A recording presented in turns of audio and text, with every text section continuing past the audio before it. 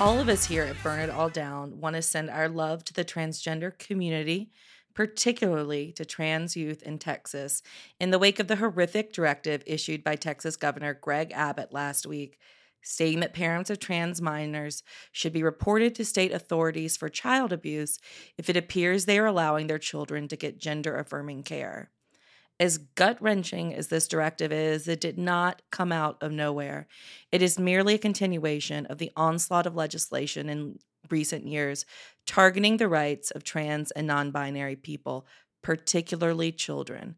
As we have covered on the show before, many of these bills use the deceptive and, frankly, bullshit framing of saving women's sports as an excuse to enact transphobia into law. In January, Texas became the 10th state to enact a law banning transgender girls from playing on girls' sports teams and transgender boys from playing on boys' sports teams. Here at Burn It All Down, we support transgender inclusion in sports.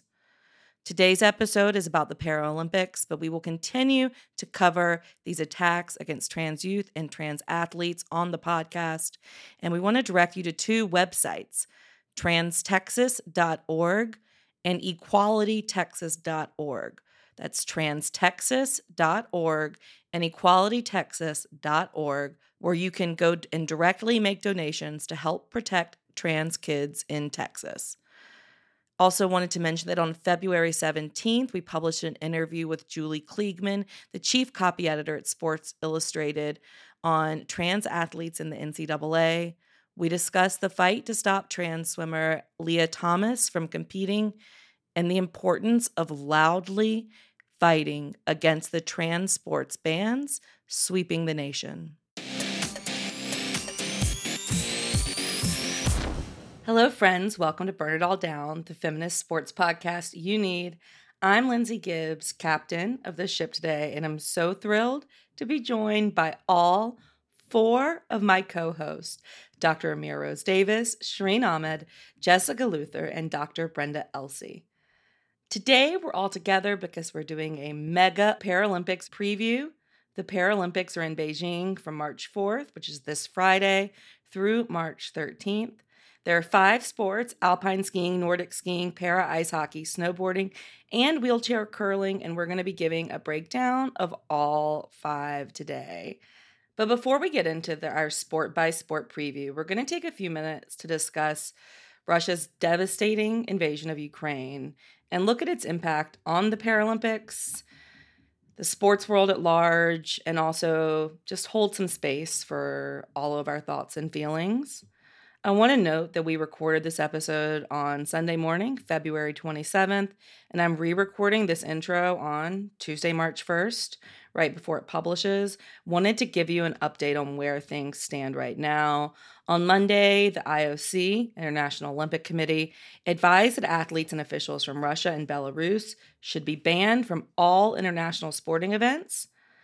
In instances where Russian and Belarusian athletes cannot be removed from competition, the IOC recommended that they should compete as neutrals, meaning no athlete or team should be able to use the name Russia or Belarus, and also to take away all national symbols, colors, flags, anthems, etc.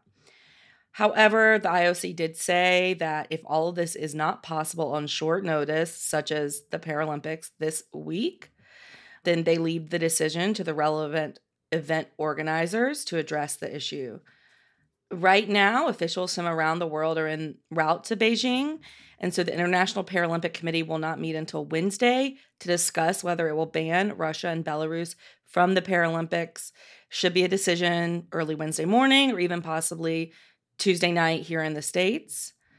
I also wanted to add that on Monday, Ukrainian athletes wrote an open letter to IOC President Thomas Bach and International Paralympic Committee President Andrew Parsons, urging them to immediately suspend the Russian and Belarusian National Olympics and Paralympic Committee.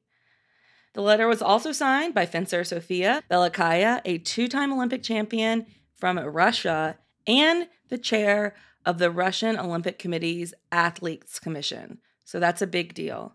If the IOC and IPC refuse to take swift action, you're clearly emboldening both Russia and Belarus's violation of international law and your own charters, the letter said.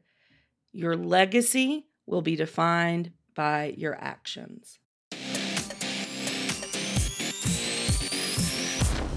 Okay, friends, so as we know this week, Russia invaded Ukraine.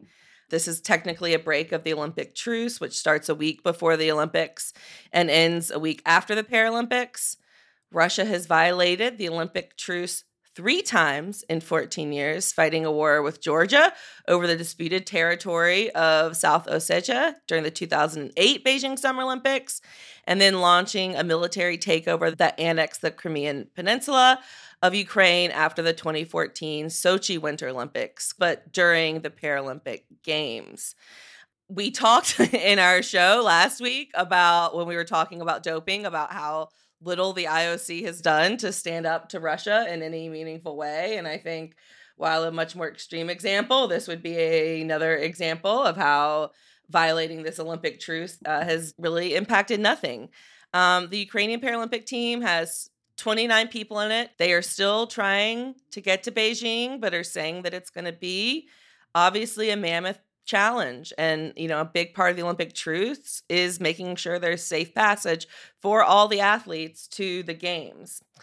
But I just kind of want to go around and ask everyone kind of for their thoughts and feelings. Jess, you want to get us started? Yeah, I want to let everyone know that the IOC has strongly condemned what Russia's doing for whatever that means. I think this is incredibly distressing. I'm concerned about all of these athletes. I think there's been talk about whether or not Russia and Belarus, whether or not their athletes will be allowed to compete in the Paralympics, and that's still up in the air, and worrying about the Ukrainian athletes trying to get to the Paralympics, even if they do. What does that mean for their ability to focus and compete when who knows what's happening with their families and their friends and their homes?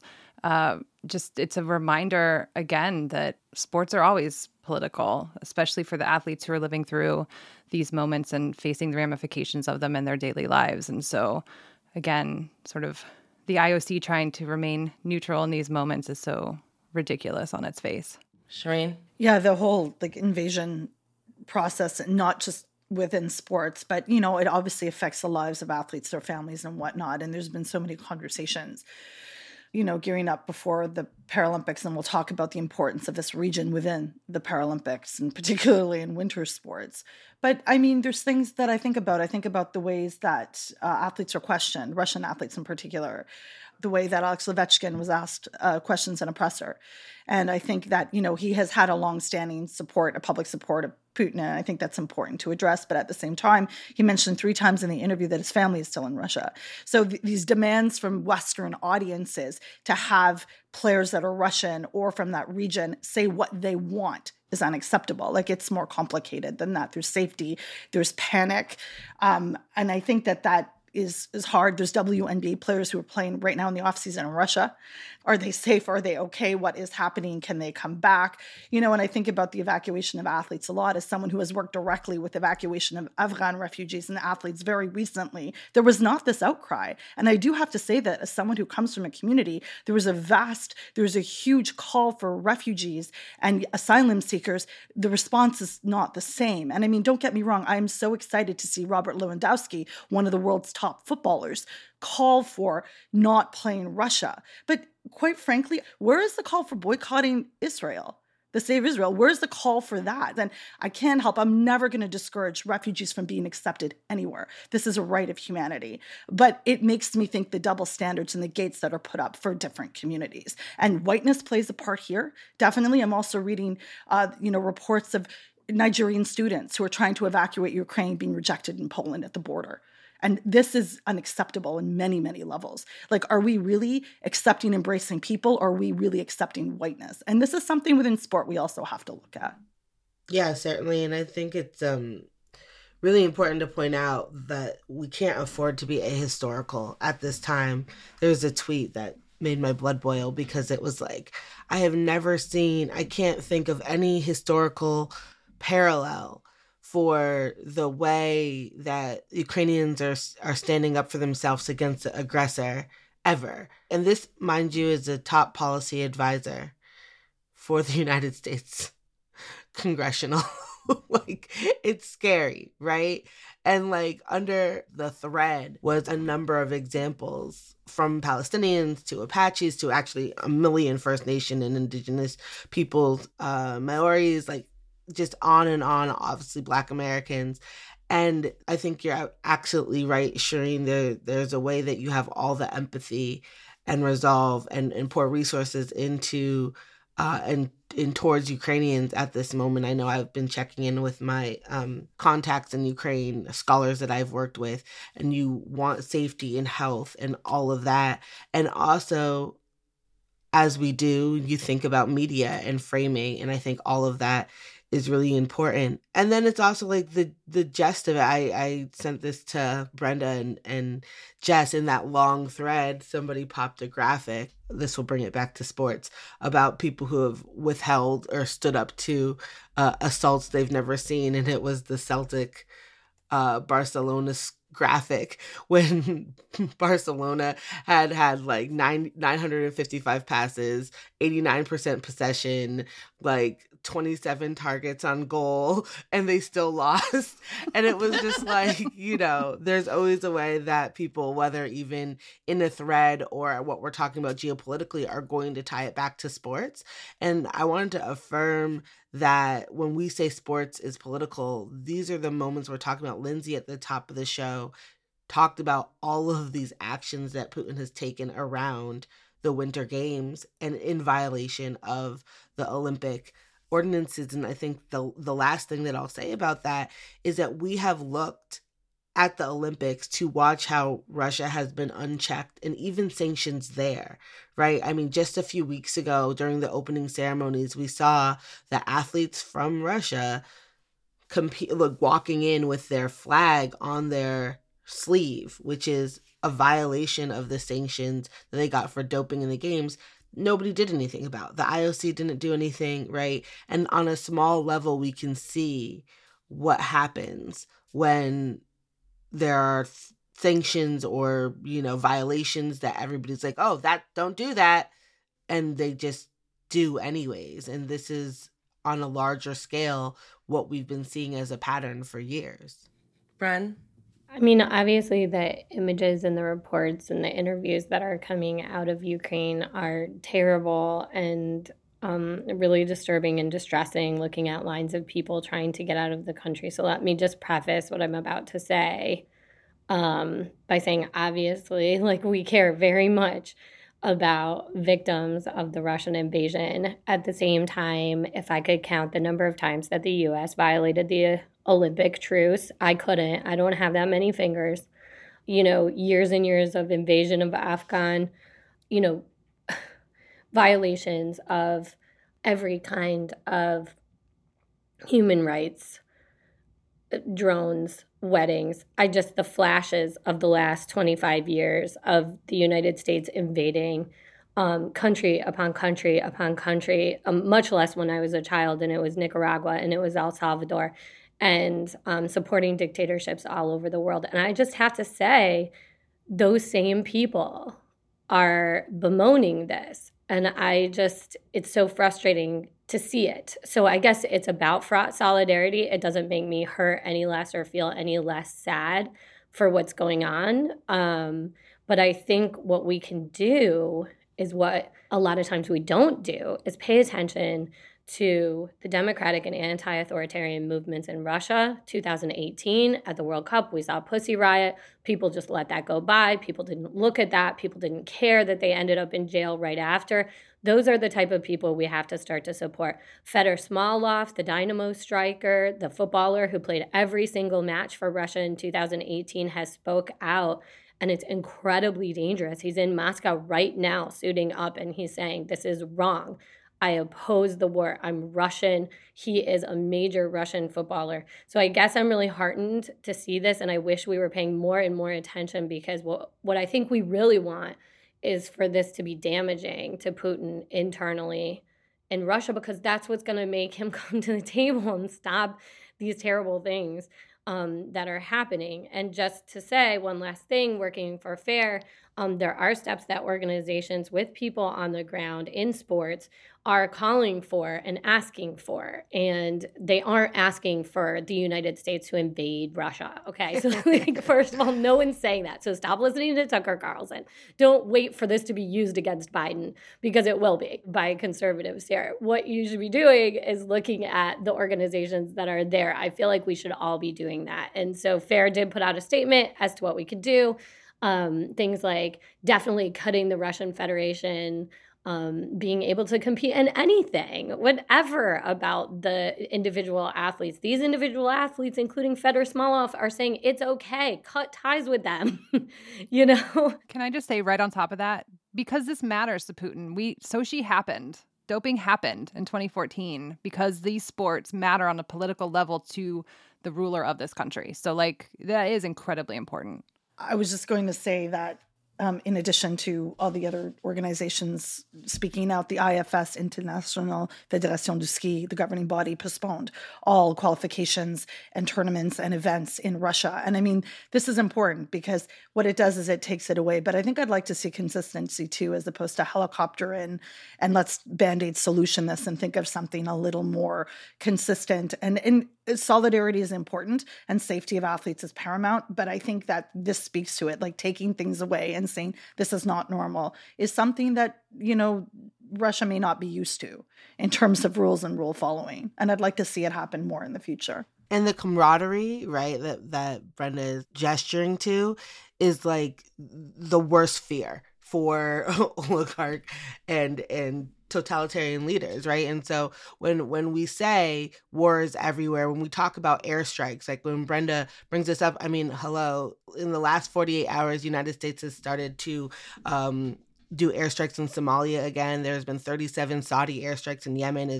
Israel airstrikes have rained down in Damascus in the last 48 hours, along with what we're seeing in Ukraine. And when we bring that up, it's because by pointing to that, we can unite the voices of athletes, of lay citizens across the world who are condemning war, condemning authoritarian regimes, condemning, oligarchs in power.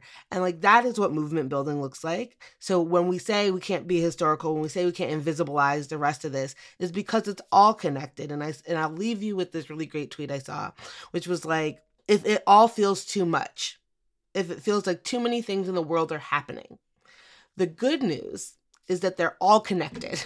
So if you can only work on your little thread in your corner and you can pull that one thread of what you work on, what you're focusing on, what you're expert in, you're still helping to unravel this entire yarn ball of fucked up worldness that we're all contending with. So if you're new to thinking about Ukraine and Russia, or if you're new to thinking about refugees in a larger sense, right? If you're new to doing media analysis, keep pulling on that thread while you learn about others. And together, we can hope to unravel this mess a little bit more.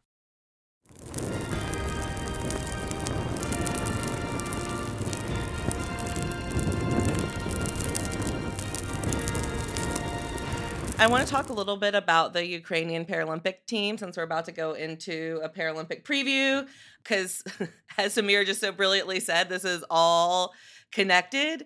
So one thing is Ukraine is actually a very, very good Paralympic team, which is, given their size and also apparently the way they actually treat people with disabilities and the disabled within their own country is It would not be expected that they would be this good of a team, but they've been in the top 6 countries in the medal count at 9 consecutive Paralympic Games, summer and winter, despite consistently being ranked among the poorest countries in Europe and cited by the United Nations as a difficult home for people with disabilities. That's from the New York Times. One of the reasons it's so shocking that they've been so successful is because when Russia annexed Crimea in 2014, they effectively cut Ukraine's Paralympic attenders off from their high-performance training center on the Black Sea, full of the adaptive equipment they had to figure out how to get that into a government-controlled part of eastern Ukraine. And it's still in the process of being rebuilt. And obviously, this will impact that so much more. And the president of the Ukrainian Paralympic Committee, Valery Shushkevich, put out a statement on Facebook that's been translated, but I'm going to read it to you. He said, I want to point out that this is the second time during the Paralympic Games that Russia has attacked Ukraine. The situation is especially cynical to start a war during the Paralympic Games. Most of all, from bombs, shells, and rockets that fall on Ukrainian soil, people with disabilities suffer. And so that's another of the Paralympic Games themselves came out of after a lot of these sports were adaptive sports, came after World War II when the soldiers came home and were missing limbs. So it's just another kind of connection to this all. But we want to talk about these sports. We want to talk about these athletes. And I think let's just dive right in. Shireen, can you get started with sledge hockey, please? 100%. So, fun fact, it's actually known as para ice hockey, and in the US it's called sled hockey. In Canada and Europe it's called sledge. I also love you for saying sledge hockey. I'm glad that I'm converting all the Americans to say sledge, kind of like the toque beanie conversation. I think it's because Shireen wrote it in the preview as sledge hockey. I really did not. Oh, we just found Tressa, our producer, actually wrote sledge hockey. You're right, Shireen. This is how change happens. I've been working on Tressa. So there's so many interesting things. And first, I'm going to start off by saying I interviewed Canadian sledge hockey legend Billy Bridges last week in a fantastic interview just before he left for Beijing. And that is so informative. So I really, really encourage people to listen to that. He talks about his journey. He talks about the process of being a Paralympian and of a sport that is on the rise. And one of the things I want to say is the only requirement, according to, the research I've done for this, to play sledge hockey is that you have to have a disability that prohibits you from playing stand-up. Now, they do encourage able-bodied players to play sledge hockey as well, but just not in the elite competitions. So like in terms of local leagues and stuff, you're more than welcome. Also, sled and sledge hockey in Canada and the US respectively are actually governed by Hockey Canada and US Hockey. They don't have their own federation or association. They're funded and supported by those main organizations that you have heard a lot about on this show. So sledge hockey is really interesting. It actually originated in the 1960s in Sweden, and it was a form of rehabilitation and exercise created by physicians and physiotherapists for those with injuries or with disabilities. And it actually started to pick up. So by 1969, Stockholm, Sweden had like a 5-team league. So then it just really gradually started to come up, and it was first demonstrated, and I say demonstrated, at the Paralympic Winter Games in Sweden in 1976, and then again at the 1988 Paralympic Games in Innsbruck. Where is Innsbruck? What is Innsbruck? Do we know? Fuck is Innsbruck? I don't even. It sounds like it's in Massachusetts. Wow. I don't know, but I feel like that's a different podcast. It's in Austria. Innsbruck. Well, we're not geographers, okay? Up in here. It's in the Alps, and it's long been a destination for winter sports. There you go. Okay. It became an official event in Lillehammer in 1994. I know where Lillehammer is. There have been huge advances in player skill and within equipment, something Billy also did speak about. And for many para athletes in sledge hockey, they create their own sleds. He talks about creating his own stick. And on the end of the stick, there are little like teeth that help you because you navigate using your arms and the stick. I think that's super cool. And it is actually a sit-down version of hockey, like you see sitting volleyball and stuff. This is very similar, but obviously it's on ice. And the same rules apply. There's 6 players to each team, 3 forwards, 2 defensemen, and a goalie, substitutes made, etc.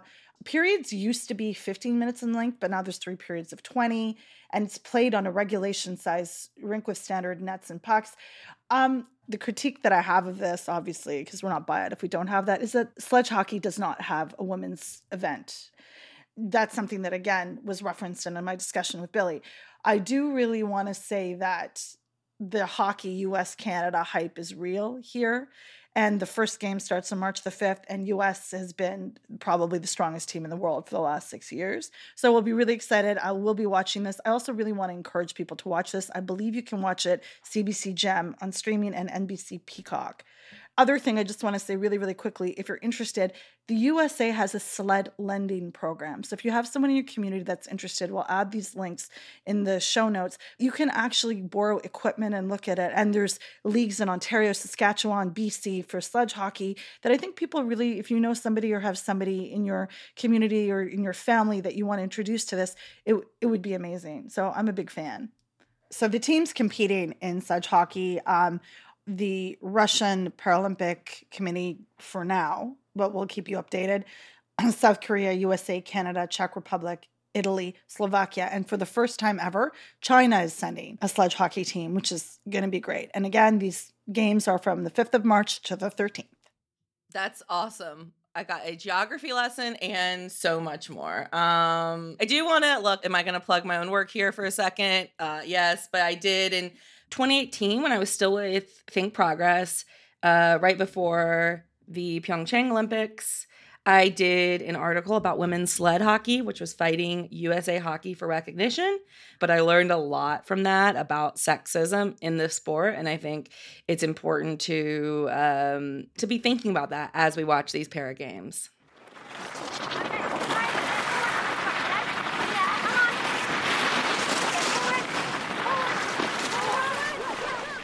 So I'm breaking down alpine skiing here at the Paralympics. There's going to be 220 male and female athletes. I do not have the exact gender breakdown here, but there are an equal number of events. This sport in particular, as I was mentioning in the intro, it evolved from the efforts of disabled veterans in Germany and Austria during and after the Second World War. And it was in 1976, I think that was the first Winter Paralympics. There were 2 Paralympic alpine events. They've got downhill slalom, giant slalom, Super G, super combined, and team events. Historically, Austria, USA, and Germany do really, really well. There are 3 categories of impairment. You have the standing skiers, the sitting skiers, and the vision impairment.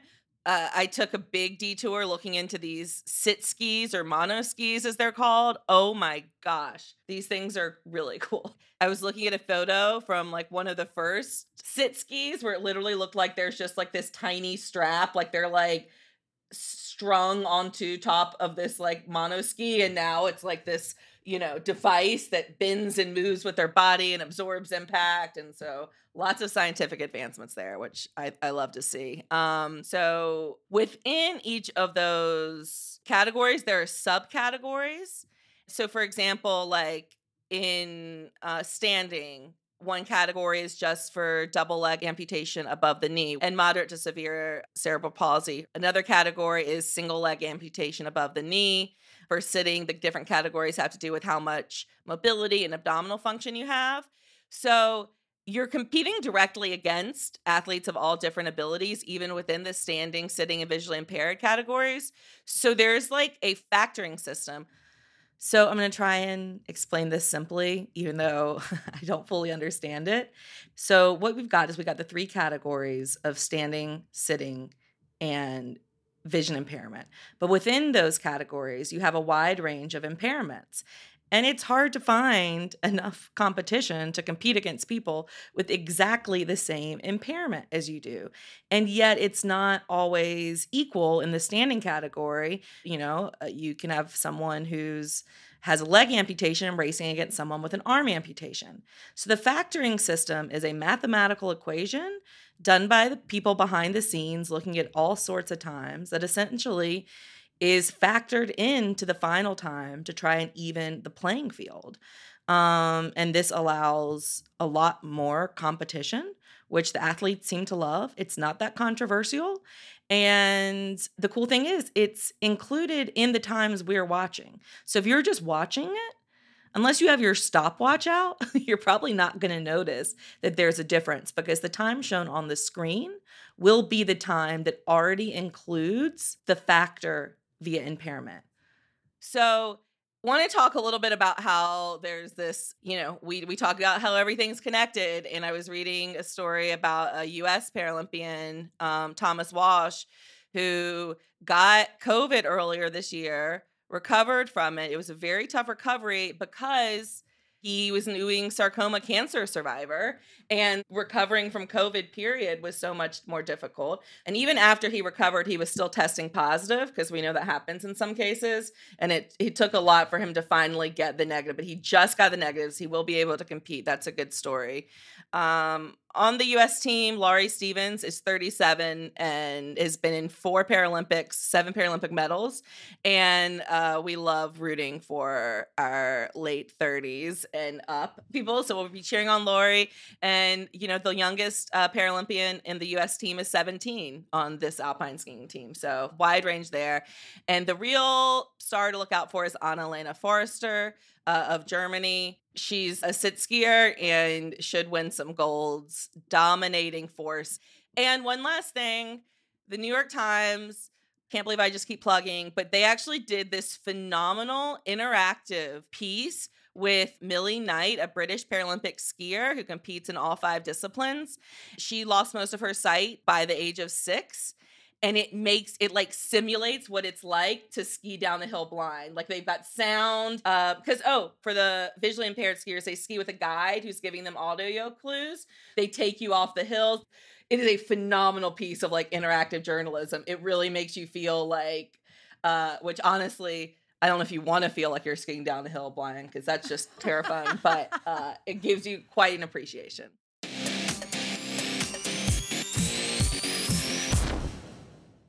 Every deep playoff run starts with building an amazing team. Doing the same for your business doesn't take a room full of scouts.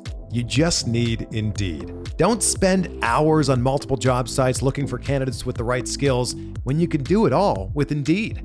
Hate waiting? Indeed's US data shows over 80% of Indeed employers find quality candidates whose resumes on Indeed matches their job description the moment they sponsor a job. Something I love about Indeed is that it makes hiring all in one place so easy, because with virtual interviews, Indeed saves you time. You can message, schedule, and interview top talent all in one place. Indeed knows that when you're growing your business, you have to make every dollar count. That's why when you sponsor a job, you only pay for quality applications from resumes in our database matching your job description. Visit Indeed.com/Blue Wire to start hiring today. Just go to Indeed.com/Blue Wire. That's Indeed.com/Blue Wire. Terms and conditions apply. Cost per application pricing not available for everyone. Need to hire? You need Indeed.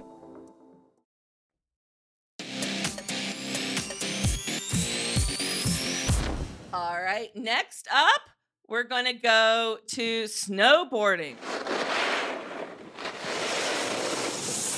Yes, so I want to talk to you about para-snowboarding, which is also called adaptive snowboarding when we're talking about it outside of the Olympic context. The event is currently made up of 2 different parts of the event. The first one is snowboard cross, and this is all about speed, and it is a time trial. You get 3 runs. And at the first time trials, you're doing it by yourself. It's just about you and the clock. And then the fastest times from those early time trials places you into the head-to-head brackets. And so these finals consist of 2 people going head-to-head down the course. The fastest rider advances to the next round until you get a champion. And then in addition to snowboard cross, you also have bank slalom. This is only one person at a time, and it's still a time thing, but this is what we've come to associate with slaloms. You're going to have lots of bumps and dips and kind of chaos, right? Lots of obstacles to get through as you're coming down to try to get the fastest time. Before I go much further, I did want to talk about and pay homage to a very important woman who really is the pioneer of para-snowboarding, and that is Bibian Mental-Spee. Bibian Mental-Spee was a snowboarder, and while training for the 2002 Winter Olympics, which she had qualified for, she discovered that she had a bone tumor. It was very apparent that this tumor was growing quite fast, and she actually had to pull out of the Olympic trial process and have her leg amputated. Shortly after amputation, like within 6 months, she was back on a snowboard again, and trying to figure out how she could still do the sport she loved. And she started to compete in the Dutch Snowboard Cross Championship. She's a Dutch woman. And it inspired her to work with the International Paralympic Committee in the Netherlands to figure out how to get snowboard adopted as a medal event at the Paralympic Winter Games. At this time, it was only in the World kind of Federation Games and not at the Olympic level. And this is something that she lobbied for 10 years. And it was finally included in the 2014 Winter Para Games, which she qualified for. She was the flag bearer for the Netherlands, and she took home the gold medal in the snowboard cross. She continued to work hard at getting adaptive snowboarding included in the Paralympic movement and expanded. However, in the lead up to the 2018 Games, she was unable to participate in any of the lead up events due to reoccurring medical complications. Even though the sport continued to expand because of her lobbying, they even added bank slalom. But her sponsors had given up on her, including the Dutch Sports Federation, who didn't support her at all.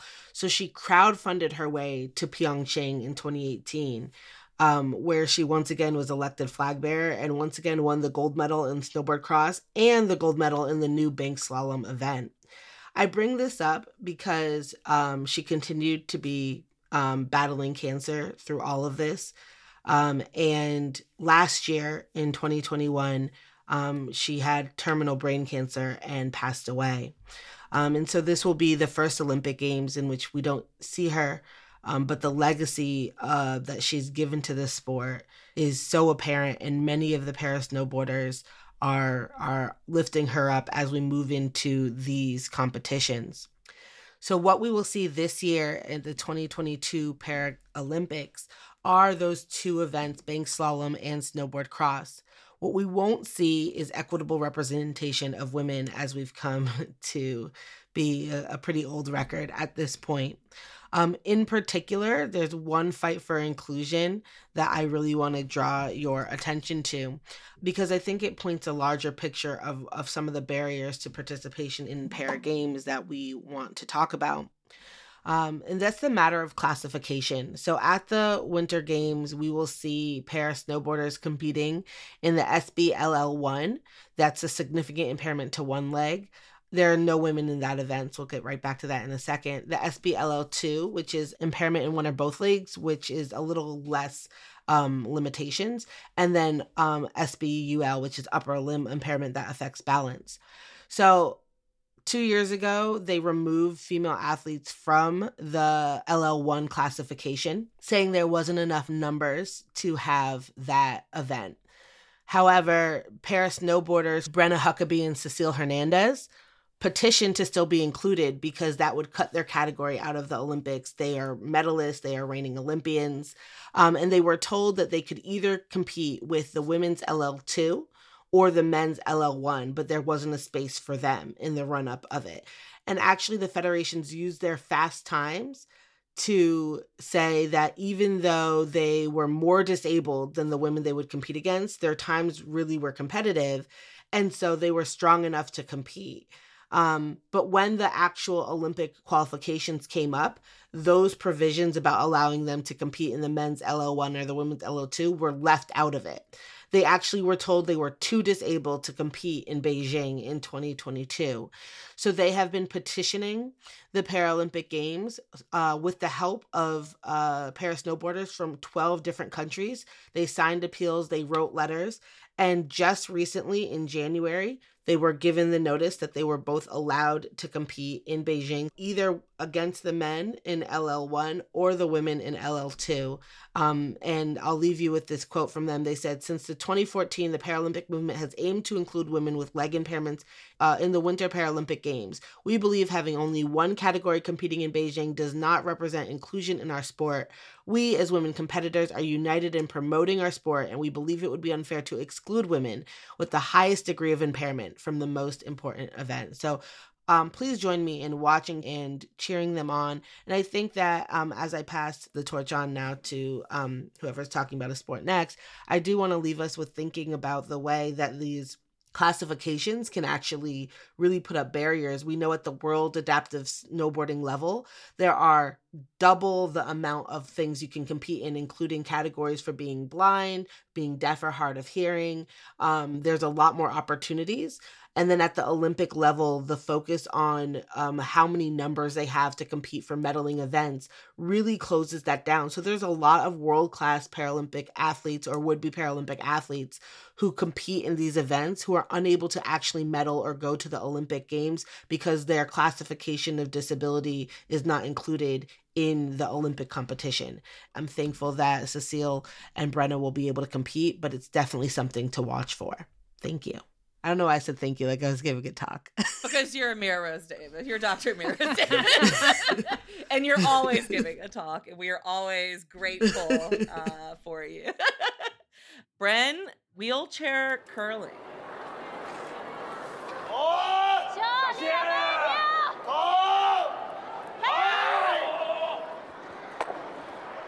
Yeah, I'm whoever's talking a sport next. That'd be me talking about a sport that I really have learned a lot about over the last 72 hours. And I'm ashamed to say I've never been interested in curling at all. I've always kind of like thought chores should be Olympic sports and bar games. And I always thought this might be in that category, and I was really wrong. It's not the first time today. This is the thing about curling. Amira's story about snowboarding was really important and moving, and this might be a sport where you feel like supporting it for the opposite reason, which is that mixed gender is mandatory. In wheelchair curling, you have to have mixed genders. And I also I realize this, because I can watch wheelchair curling and curling, period, without really being terrified as I am with all of the every single other Olympic winter sport. So I had skeleton for our other Winter Olympics, which I'm still reeling from. And I really do feel kind of relaxed in the sense that they aren't probably going to get injured, hopefully, whereas the other sports, I feel like it's just likely. And so this felt really nice because I could just watch it and just concentrate on their talent. They are going to be playing from the 5th to the 12th of March. It's at the Beijing National Aquatic Center, which you're probably familiar with if you watched last month. And basically how you get in there is the rankings of the last 3 years of the World Wheelchair Curling Competition. They basically then allot you a space based on that. The difference is with curling is that there's no sweeping, so none of those brooms, no broom jokes, which is what I was hoping I could do as a shtick here, but nope, you just actually have to throw those stones super, super precisely. And here's another funny thing I found out. Those stones, like the rocks that are attached to the handles? So there's only 2 places where the material is made, and they're running out of it. So anyway, this is one of the climate change challenges or whatever, as we've stripped the world of resources under global capitalism. Curling is evidently really in a problematic place in that sense. So the whole curling world right now is kind of thinking about how it might change, which I found really interesting. Okay, anyway, other things about this. Wheelchair curling can be played by a really wide range of people with disabilities, like all kinds of disabilities. Basically, what you need is a lot of force, a tolerance for cold, precise throwing. It used to be dominated by Canada, Great Britain, and Sweden, but now China has really become a dominant force. They won the World Championships. There's a person, Wang Haitao of China. He won the gold medal with his team at Pyeongchang, and he has been on the wheelchair curling team since 2007. And I just want to say it was really remarkable reading his story, how in 2007, when he started to first do wheelchair curling, the infrastructure was so bad that he and his teammates had to be carried up and down the stairs by their coach. There weren't even elevators in the training centers that they could get into. And he has really remarked upon how the last years, their success in curling has caused push this change, right? So they've become these kinds of disabilities advocates, and he's talked about how much the situation has changed for them. So it was really actually kind of heartwarming to think about how they were able to kind of push for these new facilities. And he says that now they're just top, everyone's just out there, the Canadian journalists and stuff, saying like, look at these facilities, they're amazing. So that's pretty awesome that sports can contribute to that. Just by way, if you are a U.S. listener, the U.S. will open its attempts to win a medal. They're not likely to succeed.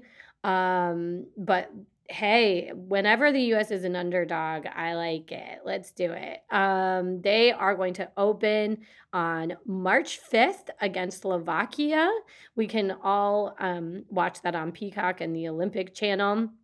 I know it's really kind of difficult sometimes to find out information, and that's one of the frustrating things about these athletes who seem so interesting. But there is a medical doctor during the day, by day, Dr. Pamela Wilson on the USA team, who seems just like a super fascinating and fantastic person. So I'm kind of psyched to watch this now that I know more / something about wheelchair curling, and it seems really cool. So check out the Olympic Channel too for these cool instructional videos that'll get you hyped to watch it. Incredible. Jess, can you take us home? Grand finale.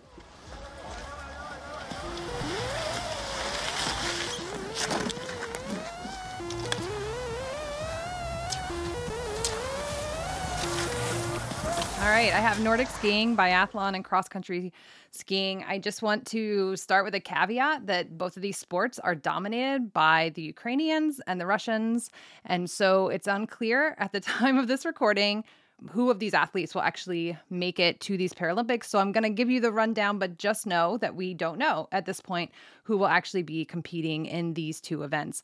I want to start with the parabiathlon. It's cross-country skiing and shooting.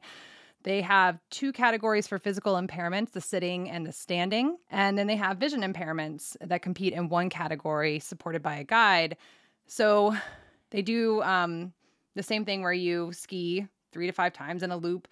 In between, you stop to shoot a target. If you miss one of the 5 shots that you take, they immediately punish you. And you have to do a little loop, one for each of the targets that you miss, and then you go back into it.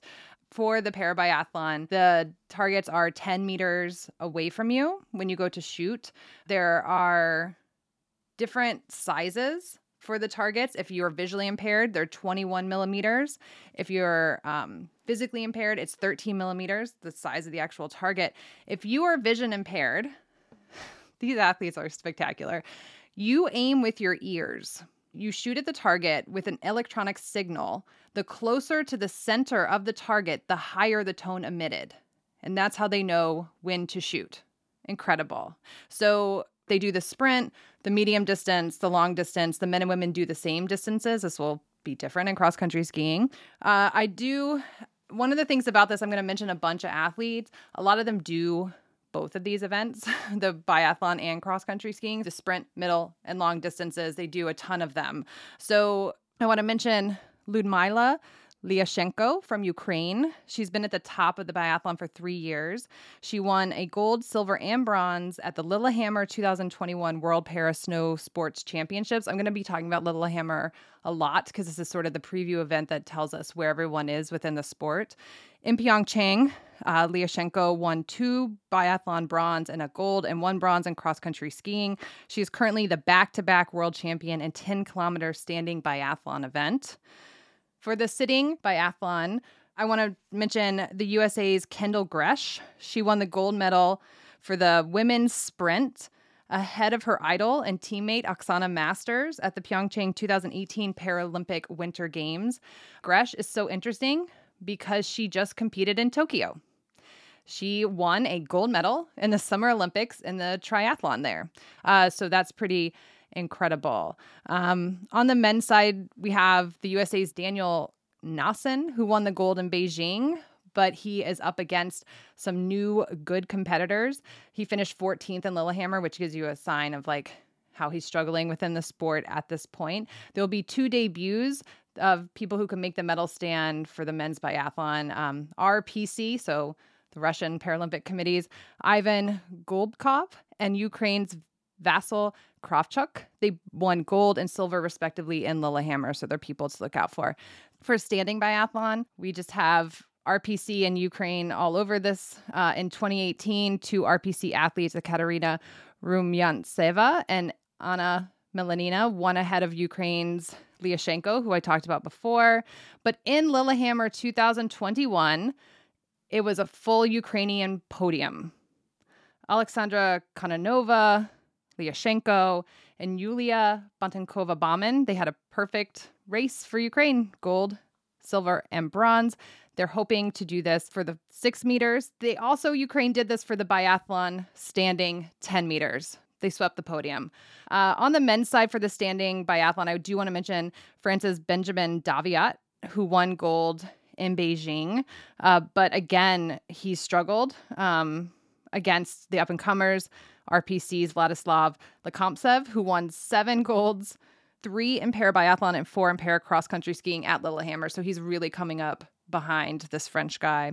In the vision-impaired part of the biathlon, we have another swept podium, but this time it was the Russians who swept the podium. Vera Kalzova won gold in front of her teammates, Ekaterina Razumnaya in silver and Anna Pamfarova in bronze. So if you want to watch the biathlon, it will be happening starting Friday, March 4th, and it'll run an entire week until March 11th because there's so many events. On the other side of this is just straight up cross-country skiing, possibly the most popular event in the Paralympics. It is exactly what you think it is, where they just ski like hell. Physical impairments compete in 2 categories, sitting and standing, while those with vision impairments compete in 1 category and have a guide. If you are using a sit ski, it's on a frame mounted with bindings onto 2 cross-country skis. The Paralympic quality sit skis are made of ultra lightweight materials, and they're custom made to fit each athlete. Skiers use the classical technique in all cross-country distances until skating was introduced by athletes at the Innsbruck 1984 Paralympic Games. Since then, events have been split into 2 separate races, classical and free technique. Okay, so this is where we get the sexism in this sport. We have the sprint, the short distance, the middle distance, the long distance, and then we have a mixed relay. But when it comes to the men and women, the men just go for longer. There's no real explanation. So they'll do 20 kilometers, the women will do 15. They'll do 18, the women will do 15, that kind of thing. So like I said, it's very popular. And because of the biathlon and the cross country, you get athletes who just rack up the medals when they're good at these sports. So the world's most decorated winter Paralympian is a Nordic skier. Norway's Ragnhild Myklebust won 27 medals, including 22 golds. As a Paralympian. The USA's 8-time Paralympic wheelchair racing champion, Tatiana McFadden, has actually raced as a cross-country skier before. And then, as I mentioned her before, Oksana Masters, she's actually a Paralympic cycling gold medalist and then also races in cross-country and biathlon. I want to also mention Canada's Brian McKeever is the most decorated male para-cross-country skier. He has 16 medals. This will be his 6th games. He's 42. He has 13 gold medals, 2 silvers, and 2 bronze. That's 17 total. That makes him Canada's most decorated Paralympian ever. At Pyeongchang, alongside his guides Russell Kennedy and Graham Nishikawa, he won 3 gold medals, one in the long distance, the middle, and the sprint version. He also won a bronze in the open relay.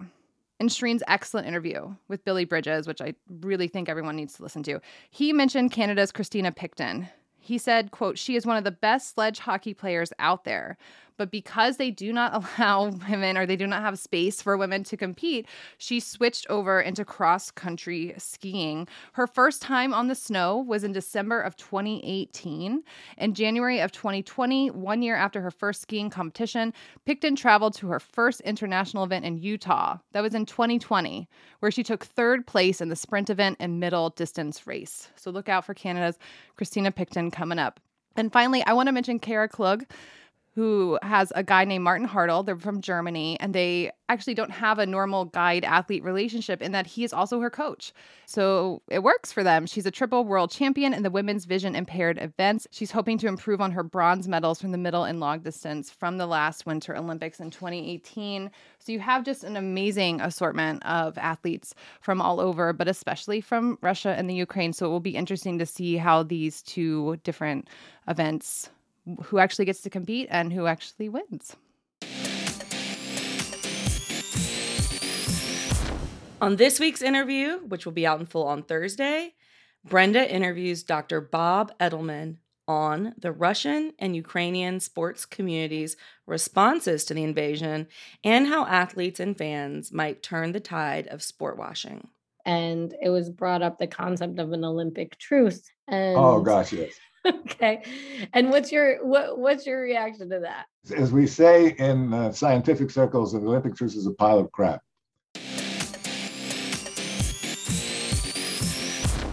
Because we wanted to give extra time to our Paralympic preview, we're going to be skipping over Burn Pile this week, but do want to give a quick torchbearers. First of all, I want to just shout out my co-hosts a little bit.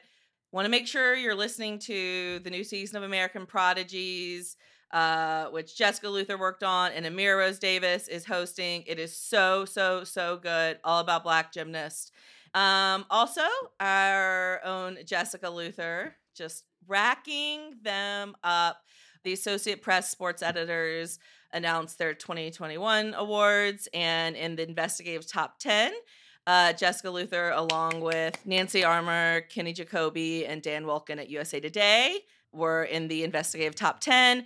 And also some other writers we love were in that group as well.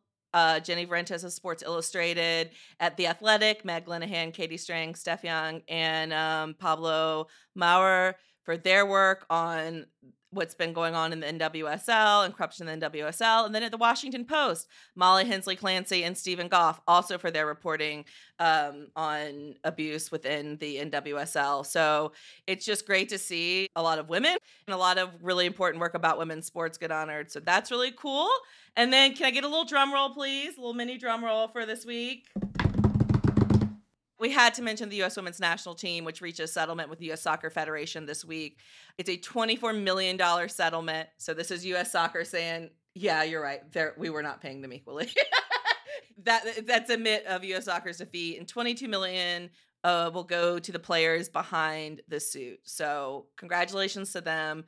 It's definitely a landmark moment.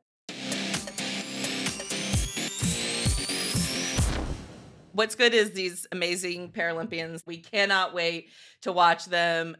Peacock will have a lot of the coverage if you're in the U.S., and we'll try and put links in the show notes where you can find coverage wherever you are. You know, it looks like a lot of countries are upping their coverage of the Paralympics, which we absolutely love to see.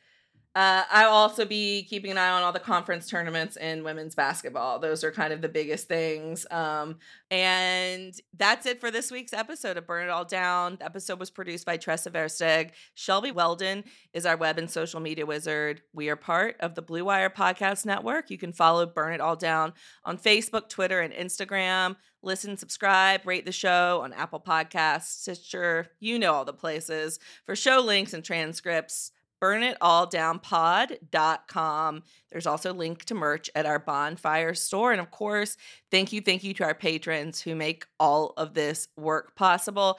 Patreon.com/burnitalldown. It is always a special day when the five of us get together. So thank you all for being here today. Burn on and not out.